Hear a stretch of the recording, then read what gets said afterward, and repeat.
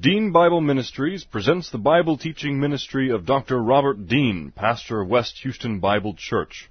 These and other Bible lessons are available from www.deanbible.org. Now let's listen to our lesson from God's Word, the Bible.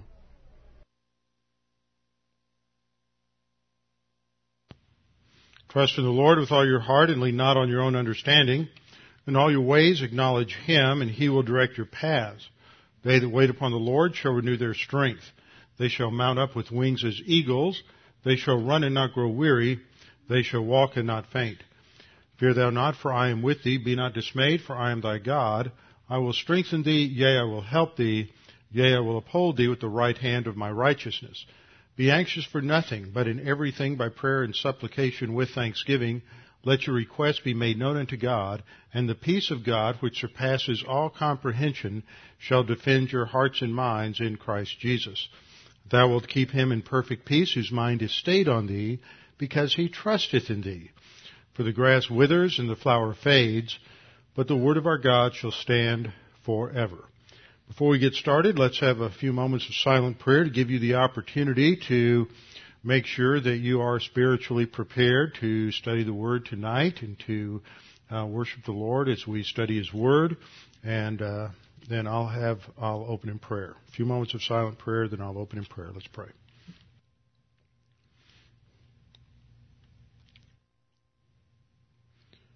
Lord, it's encouraging to know that in your omniscience you have known about every circumstance, every trial, every test, every disappointment, heartache, and encouraging thing that we run into every day, that you have designed a perfect spiritual life for us. You've given us promises. You've given us a sufficient revelation to teach us all the principles we need to know in order to live a life to glorify you. And Father, the issue then is just our volition, our desire to study your word, to make it a priority, to make its application a priority, that this might be real in our lives, that we might come to understand more fully what it means to live today in light of eternity, to truly think about where we are headed in terms of our eternal life, in terms of your plan, that we might be prepared to rule and reign with the Lord Jesus Christ. Now, Father, as we study these things tonight, may we be encouraged as we reflect on the examples of those who have gone before. We pray this in Christ's name. Amen. Chapter 11 introduces us to the next section in the book of Hebrews. Section 5 focuses on, the main teaching is on the importance of confidence in God's Word and God's plan. That is really the import of the faith that is being talked about here, is a confidence and an orientation to our future destiny and the impact that it has on the way a believer lives during time. And all of these examples that we see in chapter 11 focus on that. So chapter 11 gives us the teaching in relationship to the importance of doctrine, the importance of an ongoing walk by faith. And then chapter 12 gives us our first exhortation, and chapter 13 our second. So we'll get into the first verse here, verse that is well known by many people, often thought of as a definition of faith, but it really isn't a definition of faith itself. It's more of a description of its reality and significance in the life of the believer. It begins by saying, now faith is the substance of things hoped for. We'll have to stop and think about what that means a little bit. The evidence of things not seen. These two ideas are written in a way where they are parallel to one another, and so they complement each other in bringing out a key idea related to the confidence, the certainty that doctrine has in the mind, the thinking of a believer. But first we have to understand this concept of faith. And so we ask the question, just what is faith? Faith has various meanings in the Bible, and we have to understand these in different contexts and different ideas. The main thing, the basic meaning of the word pistis in the Scripture for faith is just an understanding that faith is understanding something and then accepting it to be true. Understanding something and accepting it to be true. That's just a really basic definition. Understanding something. You can't believe something you don't understand. Now, you may not understand whatever it is you're believing exhaustively or comprehensively. You may not come to fully understand all the nuances of what it is you're believing, but you can't believe something that you really don't understand. And I've had people, witness people over the years, listen to something that a pastor teaches, and they say, oh yeah, I believe that. Well, explain it to me. Can't even come close. Well, how do you know that you believe it if you really don't understand what that statement meant? You can't believe something you don't understand. That's where you get into mysticism. So faith means it's thinking. It's not emotion. It is an intellectual process. You believe with your mind. You understand something, and then you decide whether or not it is true, and that you believe it to be true. So we get into various verses on faith. I just want to go over about 5 or 6 verses on faith to begin with, to just show some of the different ways that the Bible uses the word faith. First of all, Romans 10:17 is a very important passage. We don't need to look at the context because this represents a universal principle. Faith comes by hearing, and hearing by the Word of God. So you have 3 parts here. You have faith, hearing, and the Word of God. And what that shows you is that faith is related to the Word of God. That is, what we believe is something that comes from the Word of God. So it is related to something that is written or something that is stated. Now, this is going to get us into a discussion in a few minutes on something that some people really have a hard time understanding. I've sort of been surprised by some people, some pastors I've talked to who have gotten into this discussion, and they don't really seem to understand this. And that is that whatever happens when we believe something, we are ultimately simply believing a proposition. Well, wait a minute, you say, I'm believing in the person of Jesus. Have you ever met him? Did you talk to him? You meet him on the road somewhere? Did he come into your house? You've never met Jesus. Not in that sense. You have only read what other people wrote about Jesus. And the only way you know anything about Jesus is on the basis of certain historical accounts written in the Bible about him. And you are believing what they are telling you about Jesus. There's not a direct encounter with Jesus in that sense. Not in the same sense that Peter was called by Jesus when he was coming in from a fishing trip one day. Not in the same sense that the 2 disciples on the road to Emmaus recognized that this stranger they thought that they didn't recognize with him was actually Jesus. We've never had that kind of empirical encounter with Jesus Christ. We only know him by virtue of these statements that are made in the Scripture, and you believe those statements to be true. Now that means as a result of that we enter into a personal relationship with Jesus Christ. But in a lot of cases when people talk about Christianity, you'll hear folks say that, well, do you have a personal relationship with Jesus? As if that's really important. Judas had a personal relationship with Jesus. Didn't do him any good. See, it's not about having a personal relationship with Jesus.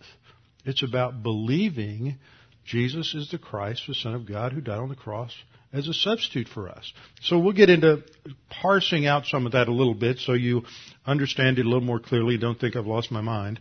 So faith comes by hearing the Word of God. It is that's why you'll hear theologians, pastors talk about the revelation of God is propositional truth.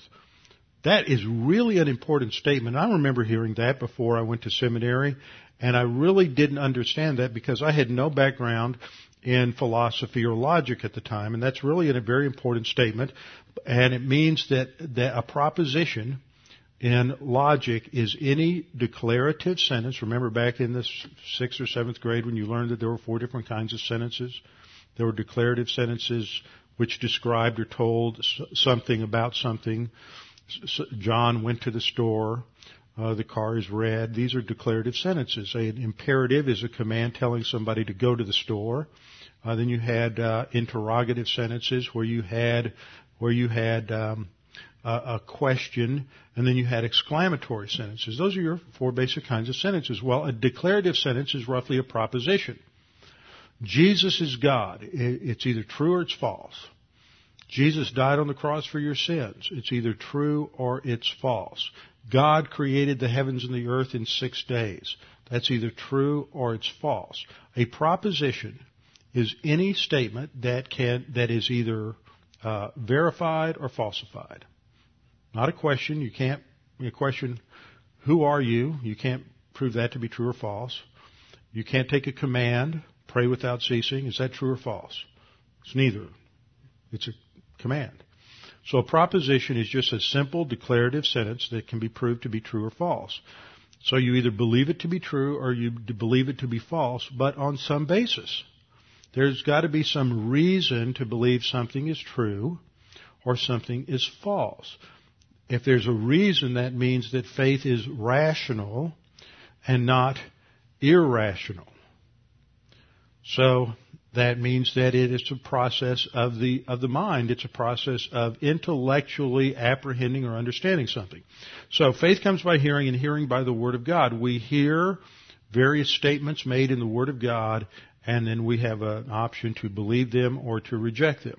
That's one way of using faith and relating faith. Faith is directed towards the Word of God. Then Romans 14:23, we have a little different scenario. Now, the context of Romans 14 talks about the weaker brother who has certain beliefs about what he can eat, what he shouldn't eat, some things he could do and some things he shouldn't do that may or not be necessarily true or accurate on the basis of Scripture. But it's been bred into him by his culture, background, friends or family, religious orientation, something like that. And so he gets offended or upset when some Christian around him eats what he thinks they shouldn't eat, or drinks what they shouldn't drink, or does something he thinks they shouldn't do in the area of doubtful things or uncertain things. So Paul states, "But he who doubts is condemned if he eats." Isn't that interesting? If you think it's wrong to eat pork, and you haven't been taught differently, you haven't really come to understand grace yet, that there's no law, and you eat pork, but you're still not sure, you're condemned. That's sin. Why? It's because your conscience is telling you that it's wrong, and by eating it, you're violating your conscience, and you're setting a terrible precedent of ignoring your conscience. That's why it becomes wrong, and it sets that precedent so that later on, when things really are wrong, you've already established a practice of self-justification in choosing to violate your conscience. So it begins that process of desensitization. And so that's why it says that, because he does not eat from faith. So faith here is not the act of trusting as it is really talking about a body of truth, a body of doctrine. He hasn't been taught yet these principles related to dietary law, and so he's not making his decision from the position of strength, in other words, a knowledge of doctrine. And then Paul says, "For whatever is not from faith is sin." Now, if you look at that as just sort of an initial first blush analysis, you think that this sort of gives you a definition from faith.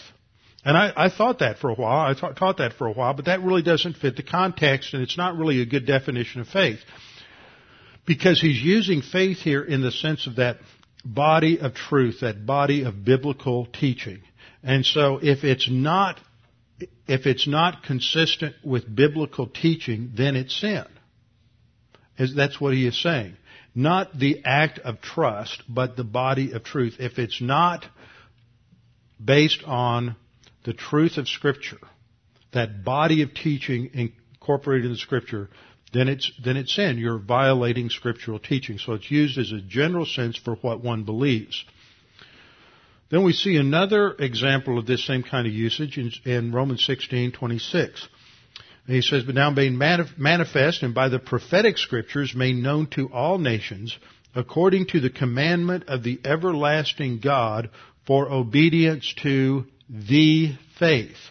And there, with the article in front of faith, it has that same sense as a body of doctrine, a body of belief, a body of propositions, a doctrinal statement, we might say, or a creed, or in older times they used to talk about a confession of faith. And so you had various creeds that came out of various denominations. And these were basically doctrinal statements that summarized the belief system of that denomination or that group. So, obedience to the faith is obedience to a set group of propositions or belief statements. It uses the same way in Galatians 1:23, but they were hearing only. This is talking about the Jews in Damascus, or in Jerusalem rather, hearing about Paul's conversion. They were hearing only that he who formerly persecuted us now preaches the faith which he once tried to destroy. So see, once again, you have the use of the word the faith in terms of a set body of doctrine, a group of teachings that are related to a particular group. And then Ephesians 4:5 says it uses it in the same kind of way: one Lord, one faith, one baptism. So all this is to show, number one, that faith is related to the Word of God, and it's also used to summarize the body of doctrine that comes across in the Word of God. So it's not just the idea of simply believing or trusting, but it also has to do with what is believed, what is trusted, that body of doctrine that informs a Christian as to who he is and what his destiny is. Now, having said all that, let's look at some basic points on faith. First of all, we saw from Romans 10:17 that faith is a response to what is taught in the Bible. Clear statements that are articulated in the Scripture. Jesus is the Christ, the Son of God. Jesus died on the cross as a substitute for your sins. So it is related to belief that Jesus is God, belief in the Trinity, belief in various other doctrines. Faith is related to what is taught in the Bible. Second, faith is an act of trust. That's basically what faith means. It means to trust in something or someone, or it refers to a belief that something is true. So belief is an act of trust in something or someone, or belief that something is true. Now, when you're trusting in someone, I use that phrase because that's what you find in the Gospel of John, the verb pisteuo, to believe, plus the preposition eis, plus the third person pronoun him, believe in him. But how do we know who he is? We only know who he is by the statements of Scripture. Not by what you see, but only on the evidence of what an eyewitness has said. And so we're trusting in belief that something is true, that statements in Scripture are true, and those statements in the Scripture point us to a person that's true, but we don't go directly to the person. We only believe in the person indirectly through those statements in Scripture. So it is an act of trust. An act of trust. Now, I remember when I was a kid in Sunday school, and this is not unique to any one group of Christians, but you often hear this, that trust is believing that this chair will hold me. Now, do I believe that chair, if I don't sit in that chair, do I still believe it'll hold me? Yeah, but that's such a common illustration people use in Sunday school. Trust means that you believe that chair will hold you, so you sit in it. But see, whether I sit in it or not, I still fully believe that chair will hold me up. Sitting in it is not necessary. That really starts to subtly introduce a second act of works into belief. You see that? I can believe it's true, and that there's not a shred of doubt in my mind that chair will hold me. But that doesn't mean I have to sit in it to prove it. Okay? So faith is just the act of trust, belief that something is true. Third, faith is an act of the intellect. It's not an act of the heart. Some people say, well, they had a head belief and not a heart belief. It was just all intellectual. Now there is a sense in which people may believe that the Bible teaches that Jesus is God and that the Bible teaches that if you believe in Him, you'll have eternal life. Let me rephrase that. The New Testament teaches that Jesus is God, and the New Testament teaches that if you believe in Jesus, you'll go to heaven. Michael Medved, who is a news commentator or pundit has a radio talk show, is Jewish. He's a very conservative Jew, and he does not believe that Jesus is the Messiah, but he believes that the New Testament teaches that Jesus is the Messiah, and that the New Testament teaches that if you believe in Jesus alone, you'll have eternal life. He's even corrected people who call in and think and express Christianity in terms of works are doing good. He'll say, no, that's not what Christianity teaches. The New Testament teaches there's no works involved. Now, he doesn't believe that, but he believes that's what the New Testament teaches. See, there's a difference there. That's subtle. So a person can believe that the Bible teaches something, but not believe what the Bible teaches. Okay? And there's a difference. And so some people get, they hear the gospel all their life, and they think, but they've never really made it a personal, I believe Jesus is the Messiah. I remember having a kid growing up at Camp Penile, had been a camper of mine for several years, and one year to spring camp he came up to me and he said, Robbie, I just really understood the gospel and I trusted Christ. I said, well, you've been a worker every summer and you've been coming to camp for years and you're actively involved in the youth group. It just blew everybody away. His parents were saved. His brother was saved. 3 months later, he was killed in an automobile accident. But it was really clear that he was saved. He came to a point where he understood the gospel and that it was about him believing that Jesus died for him. So, faith it's an act of the intellect. It's understanding that this proposition is personal, that Jesus died for you and that you believe in Him and you'll have eternal life. It's an act of the mind because we understand something and we believe. We don't believe with our emotions. Belief is not an emotion. Belief is not an act of some organ other than our brain. Our heart just pumps blood. We don't have a heart belief. But you'll hear people make that distinction that so-and-so just has an intellectual. They're so afraid that somebody is going to get too intellectual or too academic. And so they want to introduce emotion to it. But faith is not an emotion. It's not a feeling. And faith does not mean commitment. You look it up in the dictionary. It doesn't mean commitment. You don't commit your life to Jesus. That's not what believing in Jesus means. It means believing, accepting that certain things are true about Jesus and that it relates to you personally. Also, the fourth point, biblical faith is not faith in faith. It's not faith in itself. Faith is not a power. That's mysticism. That's also what you get in the what's called the Word of Faith movement. That is a heretical movement that came out of the Pentecostal movement, starting in the post-World War II period. And that's very popular in a lot of the so-called non-denominational churches. Back in the 60s, non-denominational meant that and independent meant that you were not affiliated with the denomination, but that got co-opted by a certain segment, initially by a certain segment of Pentecostal charismatic churches, because they were getting kicked out of the Assemblies of God and they were being kicked out of the Pentecostal denominations because they were buying into the Word of Faith movement, which was declared heresy in the early 50s by the Assemblies of God.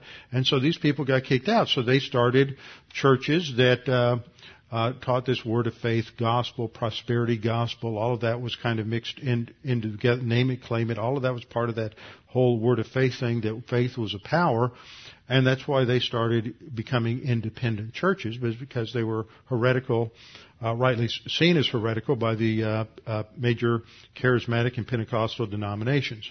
So faith is not faith in itself. We do not believe that faith per se has power.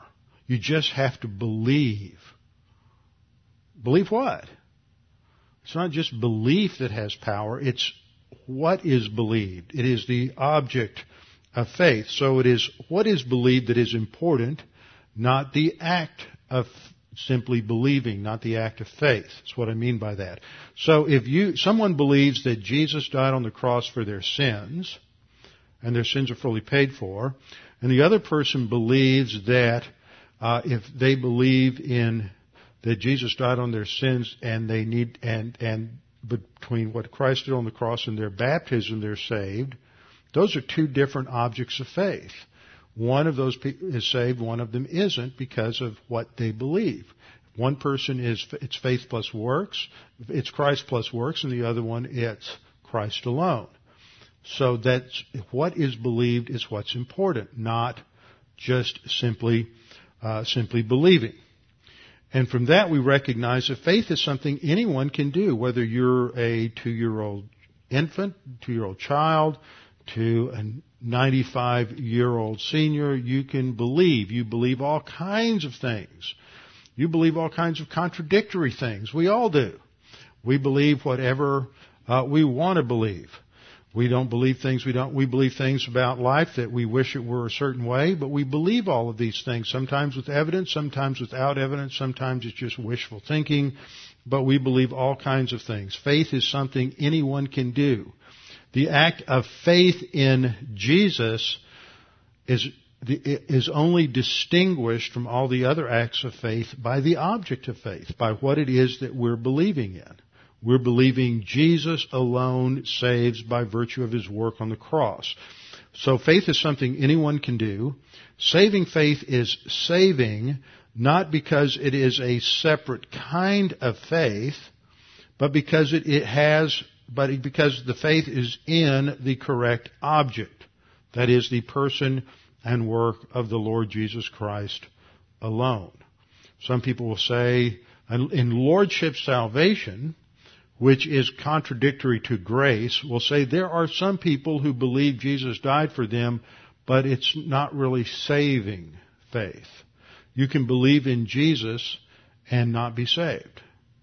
And then they'll use a passage like John 2, when after Jesus performed many signs in the temple, and He was confronted by the Pharisees and He said, if you tear down this temple, I'll raise it again in 3 days. And He performed many other signs.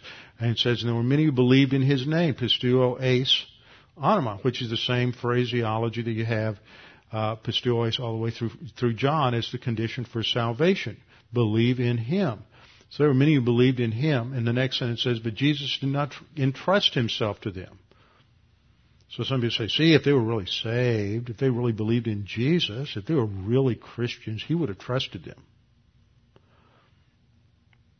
Just because somebody's saved, you're going to trust them? Think that's going to make them a better cardiologist or a better dentist or a better car mechanic just because they're saved? No. They can be an out-of-fellowship, carnal, lazy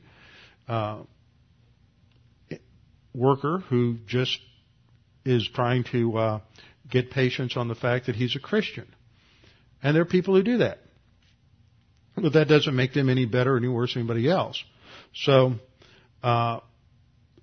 Jesus didn't trust Himself to those Jews because He knew they had a political agenda. They wanted to make Him the Messiah. And so He wasn't they weren't educated enough beyond their salvation for Him to trust to them. They still had the same old political agenda, which wasn't His agenda, so He wasn't going to trust Himself to them. Didn't have anything to do with their justification stance. Sixth point is that faith refers to a set of beliefs or a body of doctrine, what a person believes. So it's not just talking about faith in terms of what we would call phase 1, justification, what a person needs to believe in order to have eternal life, but faith also refers to that entire body of doctrine related to the spiritual life of the believer after salvation. So we have to distinguish in passages, is this talking about the kind of faith that's necessary to be justified before God, or is this talking about faith in terms of how a justified believer lives now that he is saved. So we have to look at it this way. Point 6 focuses on the fact that faith often refers to that body of beliefs that is unique and distinct to Christianity. So, point 7. So faith can refer to either the phase 1 belief in Jesus as our substitute, or it can refer to the phase 2 trust in the promise, the power, the provision, and the procedures of Scripture that we follow in order to grow spiritually. Now that's important because when we get into Hebrews 11 here, we talk about by faith Abel, by faith Abraham, by faith Moses, by faith. Are we talking about phase 1, justification faith? Are we talking about some aspect of phase 2, spiritual life faith? Well, it's very clear they're already justified. We're talking about phase 2, spiritual life, sanctification faith. So that is going to impact us because as we have studied so many times, breaking it down in terms of the problem-solving devices, that really incorporates, encapsulates the basic struggle of the believer's life, because we're all involved in a war. From the instant you trust in Christ as Savior, you didn't know it, but you got drafted into the Lord's army, and you're in a massive spiritual warfare, and Satan's drawn a big target on your butt. And no matter what you do until the day you die, that's the way it is. So you have two options. Are you going to be a well-trained, well-prepared, mentally focused Christian soldier in spiritual warfare, or are you going to be a lazy non-combatant, just hoping somehow people don't see that you're hiding down in the trench somewhere? Okay? So the kind of faith that you need in order to be successful in spiritual combat is faith that is informed by the body of truth of Scripture, living on that basis. So this is what we see under point number 8. The faith in Hebrews 11:1 and following is more than phase 1, but refers to that collection of phase 2 beliefs that motivate and propel us forward in our spiritual growth and enable us to surmount the obstacles, the problems, the challenges that we face in life, that when we're down, when we're discouraged, when we're tired, when we're weary, what enables us to get up and keep going? It's because we understand what the end goal is. We understand what the end result is. And as long as we keep focused on the end result and where God is taking us and what the plan is, then we can handle whatever gets thrown at us between now and phase 3 and our promotion in order to, because we know it's designed by God to prepare us for our future with Him.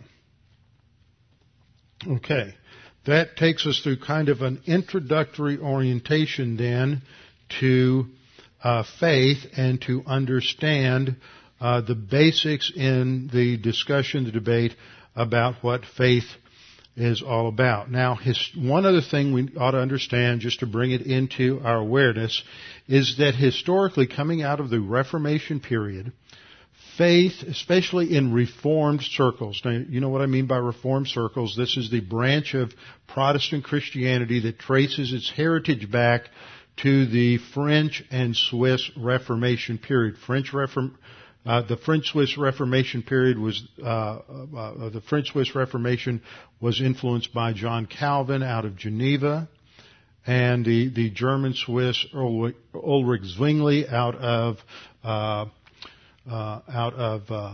where was he? Basel? What? Zurich.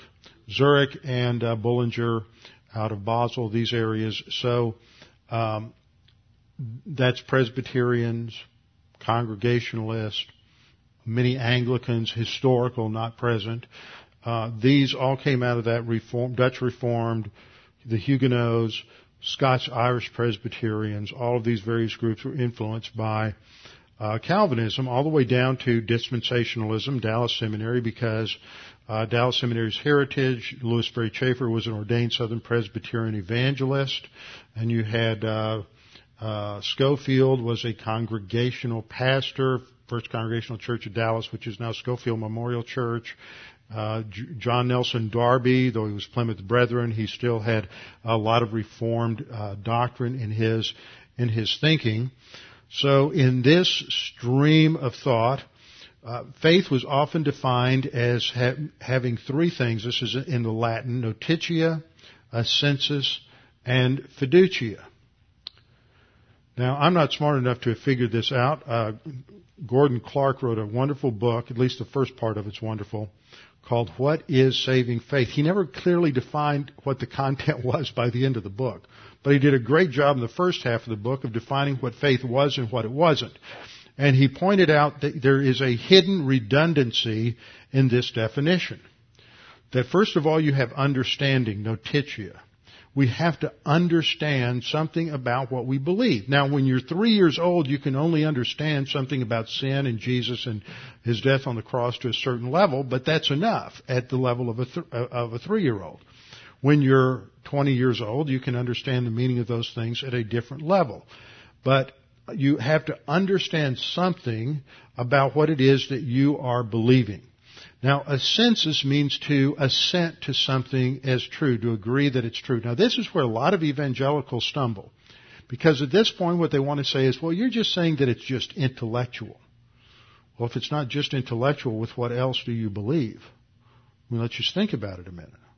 Do you believe with something else other than your mind? No. Okay, so assent means to agree that something is true. Not to agree that the Bible says it's true, but to agree that it is true. That goes back to what the distinction I was making earlier. Not simply to believe that the Bible says God created everything, but to believe, to agree that, yes, that is true. That's what agreement means. I like to use the illustration because I'm not real good with numbers, and I have never liked to balance a checkbook. And when I would sit down and balance a checkbook, and I would get the bank statement out, and I would write down all the checks and add everything up, and you cross-reference your numbers so that when everything is said, you've reconciled your checkbook, the number that the bank says you have in the account equals the sum of what you've worked through all the calculations. Now, when the way I do math, when those two numbers agree, then I quit. I rest. I put down the pencil. I don't say, I must have made a mistake. These numbers agree. I've thought that a few times because it's so rare that they do. But when they do agree, you rest. You don't keep working. You say, this is true and I'm relying upon this to be true. That is what agree or assent to something being true actually means. To add trust to that is a redundancy. Because to agree that something is true means that you are saying it is true. I believe it's true. So Gordon Clark in his work on What is Saving Faith did a tremendous job. That was published in the late 70s, just as a lot of the battle over the free grace movement. Some of Zane Hodge's works were just beginning to come out, and when many of us read Gordon Clark's book, it was just like somebody parted the skies and we could see straight to the throne of God. It was just such a blinding flash of the obvious, that faith means to agree that something is true. But the something that you're agreeing is true has to be the statement that Scripture makes, that Jesus is the Christ, the Son of God, and that He died on the cross for your sins. You have to believe that. So, and when you do, you rest. You quit working. You just rely upon Jesus as the one who is the one who saves. So that is how we should understand faith. Once you add another element of trust, then it really did open the door historically to subtly bringing in sort of backdoor works and the whole perseverance concept of lordship salvation into the equation. So, let's go back to our verse and look at how it begins. Faith is something. Now, faith is the substance or evidence, the substance of things hoped for. There are various ways to translate. This is really an interesting word. And here we go up on the screen, a word that you will think sounds familiar. It's the Greek word hypostasis, where we get our English word. We talk about the hypostatic union. And the hypostatic union refers to the union of two essences or two substances in the one person of Jesus Christ. 100% deity, 100% humanity, united together in one person. So it's the union of two substances or two essences. So that's the idea of hypostasis. So it has a wide range of meanings, though. It can mean the substantial nature. Now, if you haven't had philosophy and you haven't studied Aristotle, you may not catch all the nuances of the word substance when it comes to Greek thought. In Aristotle's thought, you had two things. You had substance and you had attributes. Attributes were things like color and size and temperature and height and width and texture. All of those things are really the attributes. So you look at one of these chairs, and the attributes are it's about 3 feet high and about 20 inches from front to back and about 24 inches wide, and it has 4 legs and they're metal. All those things have to do with attributes, but you can't see the substance. All you can see are attributes. The substance is this thing that's somewhere in there that makes it a chair. It's almost invisible, and then these attributes are packed on it, and that's what makes it visible. So that idea of substantial nature really refers to the essence of a thing. And guess what? We ran into this same word back there at the beginning in Hebrews 1:1, talking about Jesus being the hypostasis of the Father. He has the essential deity of the Father. So it refers to substantial nature, substance, essence, or actual being. And then the second meaning is that it refers to confidence, conviction, or steadfastness. And that's the idea and the way in which it is used here in 11:1. So faith is confidence. Faith is, it's not just substance. Substance, that's the idea of sort of a foundation to something. That's this sort of this imperceptible thing that lies behind the attributes. But faith is the confidence, the conviction, the steadfastness of something. In the New International Dictionary of New Testament Theology states that one of the meanings is confidence, expectation. See, that brings in the idea of hope that we'll see here in the next word. Confident trust in what is hoped for. And so another meaning is the idea of a pledge or security, a guarantee, an assurance. One writer thinks that it ought to be translated that faith is the guarantee of what is hoped for. And I'm not sure that's the right nuance there. It has more the idea that faith is that which it reflects the absolute certainty within a believer's soul, his core conviction, certainty, absolute reality that what God has promised will be fulfilled. In other words, the promise of God becomes more real to the believer than any experience or anything else. God's Word is absolute truth, and there is this settled, certain conviction that goes to the core of your being, the foundation of your person. And so that would express the idea best. So faith is a confidence. Faith is the confidence of things hoped for. Now, just before we move on from finished confidence, let's think about how we know some things. We know some things are true because we can reason to them, and we believe our reasoning is valid. Think of Descartes' statement, I think, therefore I am. Solid reasoning. Because I'm thinking, that means there's something going on there inside my head of some sort, but there's self-consciousness there, and if there's self-consciousness, it means I must exist for me to have this self-awareness of thought. So we know that's true. But not everything we think can be true. We can be self-deceived. There could be other problems. That was one of the things that Descartes thought through. Was well, maybe I'm just deceived in all of this. But no, because I'm thinking, whether it's right or wrong, just the very act of thought means I exist. But we're believing, ultimately behind the act of reason, we're believing that I have faith in my rational capabilities to come to some measure of truth. Other things we know because we experience them. We believe our senses tell us the truth, and we can accurately interpret the data. We can tell the difference between hot and cold, unless, of course, you've put your hand on dry ice for about 30 seconds and then you put it on something hot. It's not going to necessarily feel hot. So you have these various things that can confuse your senses. But we believe that behind that, it's not just that we have experienced something, but we believe that our interpretation is correct. So faith lies behind that. And we also believe, when somebody tells us, I don't go outside, and you come running in here and say, it is raining out there. Or you come running in here and you say, there's a tornado out there.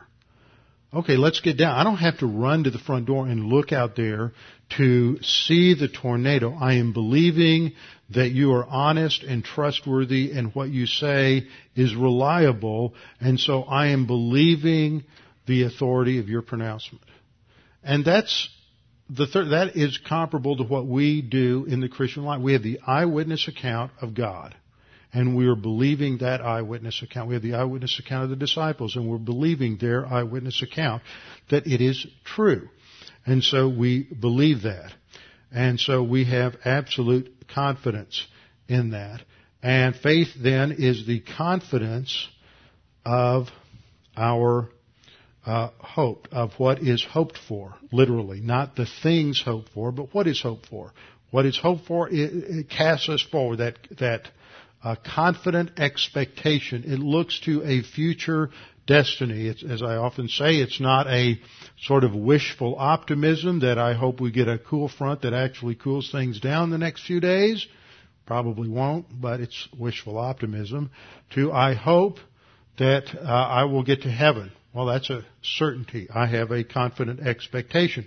Now, hope is a major theme that we have seen all the way through Hebrews. Hebrews 3:6 says, Christ as a son over his own house, whose house we are, if we hold fast the confidence, different word for confidence, and the rejoicing of the hope firm to the end. In other words, if we live without giving up our future expectation. Hebrews 6:11, we desire that each one of you show the same diligence to the full assurance of hope unto the end. Hebrews 6:18, by two immutable things in which it is impossible for God to lie, we might have strong consolation who have fled for refuge to lay hold of the hope set before us. All these are talking about this confident expectation of our future destiny. Hebrews 7:19, there's the bringing in of a better hope. Hebrews 10:23, let us hold fast the confession of our hope. So hope is a key theme throughout this epistle, that we need to focus on that eternal destiny and and the certainty of it. So faith in the believer is a confidence, a certainty in what is hoped for. We are certain of what our destiny is. So that is going to impact how we live today, because we know where God is taking us. We know what the future holds. We know what the plan is. We live today in light of eternity. Now, the second half of this says that faith is the evidence of things not seen. The evidence of things not seen, and that brings in this word, elenkos. Sometimes this word is used of conviction. To convict a criminal in court means to present what? Enough evidence. Now, here's that word evidence again. We just ran into that in relationship to substance. Faith is the evidence or the substance of things hoped for. Now, some translations will put it that way, that this is faith is the substance of things hoped for, the evidence of things not seen. So that's how elenkos is translated here. Sometimes it's as the act of presenting evidence that something is true. So faith is a certain conviction that something is true. We agree that it is true. And now we're saying it again in a different way. It is the evidence of something that is true, the evidence of something that is true. It is not the truth itself. It is the evidence that something is true. Now, what is evidence? Think about that. What is evidence? Look it up in a dictionary. Evidence is a sign or an indication of something else. So if you walk into you walk into an apartment somewhere and you see about 2 gallons of blood on the floor, there's evidence that somebody is dead. You don't see the body, but you see the evidence that can only mean that someone has died. Someone has exsanguinated and they are no longer alive. So it's a sign or an indication of something else. So you have a believer who has this settled conviction in God that what the Scripture says is true. That is evidence of something else. It's evidence of something that is not seen, something that is yet future, something that is invisible. So faith is the conviction or the evidence of something that is unseen. Now, another thing that we can say about evidence is it's something that bears witness to something else. So that if you go to a crime scene and you see you have your DNA's at the crime scene, then that means you were there. Doesn't mean you killed them. It might, but if you see your DNA's there, your fingerprints there, that's evidence that you were there. It witnesses to something. Look at the next verse, just for see where we're coming. For by it the elders obtained a good testimony, New King James says, or good witness. The verb there is martyreo, where we get our English word martyr, which relates to giving a testimony or being a witness to something. So you see how these words all are connecting together. We have faith is the evidence. It bears witness to something, and another way of saying it. It bears witness to something. So what the writer is saying here is that a person's beliefs, the body of beliefs that informs a person's present decisions, because the future is as certain to them as if it was already in the past. So that's what he's talking about, is this body of belief that a person has that determines their present decisions, because as far as they're concerned, the future destiny with God is more real to them than it would be if it was already past. So God's Word becomes more sure and certain to us than anything in our experience, and so we can face persecution, you can face the loss of your job, you can face the loss, the death of loved ones, you can face any situation in life because your relationship to God is more real to you by virtue of your understanding and knowledge and belief in Scripture than anything else. So this is the point in this first verse. It just states a very strong principle, faith, that is the body of belief that these victorious believers had, is the substance of things hoped for. It tells you about what they're looking for, and it is the evidence of things not seen. So we'll learn something from it. And then in verse 2 we have, for by it, which is faith, because we have a feminine pronoun, demonstrative pronoun here that refers back to the feminine of pistis in the first verse. For by it, that is by faith, the elders obtained a good testimony. That's really a bad translation. It is really poor, because it indicates that the elders received somebody else's testimony, or something else. I mean, it's just very confusing. Actually, in the Greek text, it's very simple. It says, in this, the elders, hoi presbyteroi, and then you have one verb from the aorist passive of the verb martyreo. Martyreo means to confirm or to attest something. It has to do with evidence again. Didn't we just talk about that?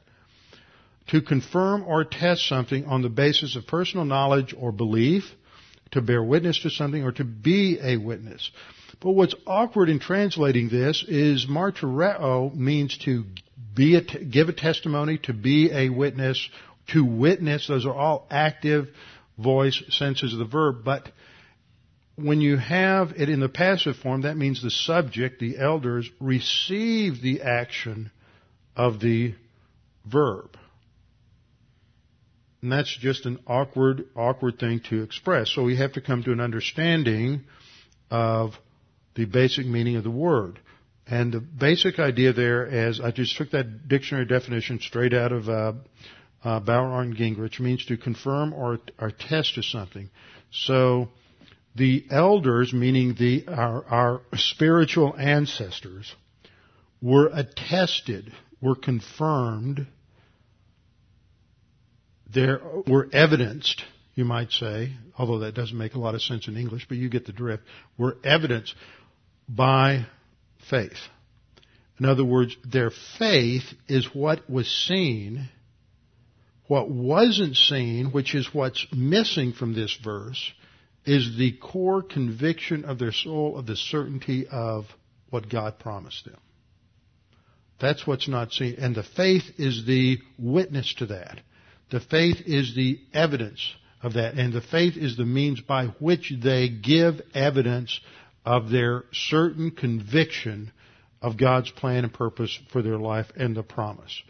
So as I put it down at the bottom, the elders are our spiritual ancestors, the Old Testament heroes.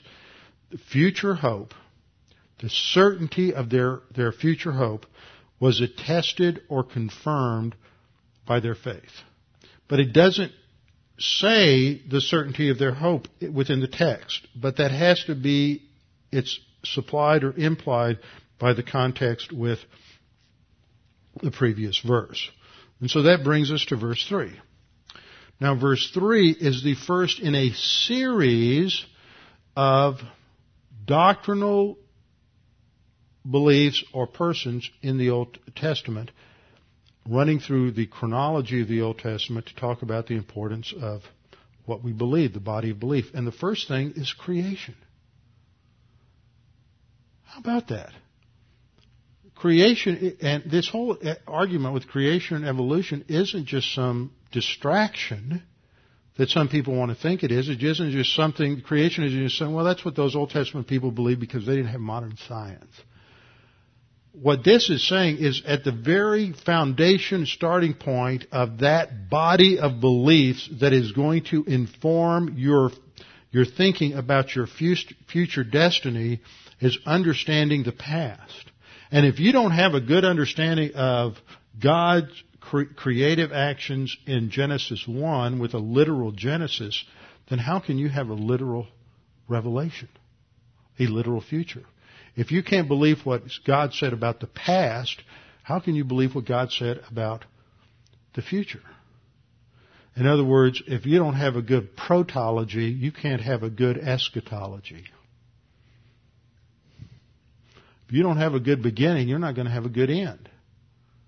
You have to, the two go together. If you screw up Genesis, you're going to screw up Revelation. If you screw up Revelation, you'll screw up Genesis. So we have a starting point there. And in verse 3 we read, by faith we understand. And the verb there is noeo, from the noun nous, meaning the mind. So faith, again, as I've pointed out already, is an act of thinking. An act of intellection, not emotion, not feeling. Noeo means to grasp or comprehend something on the basis of careful thought. So by faith we come to understand. Faith is knowledge.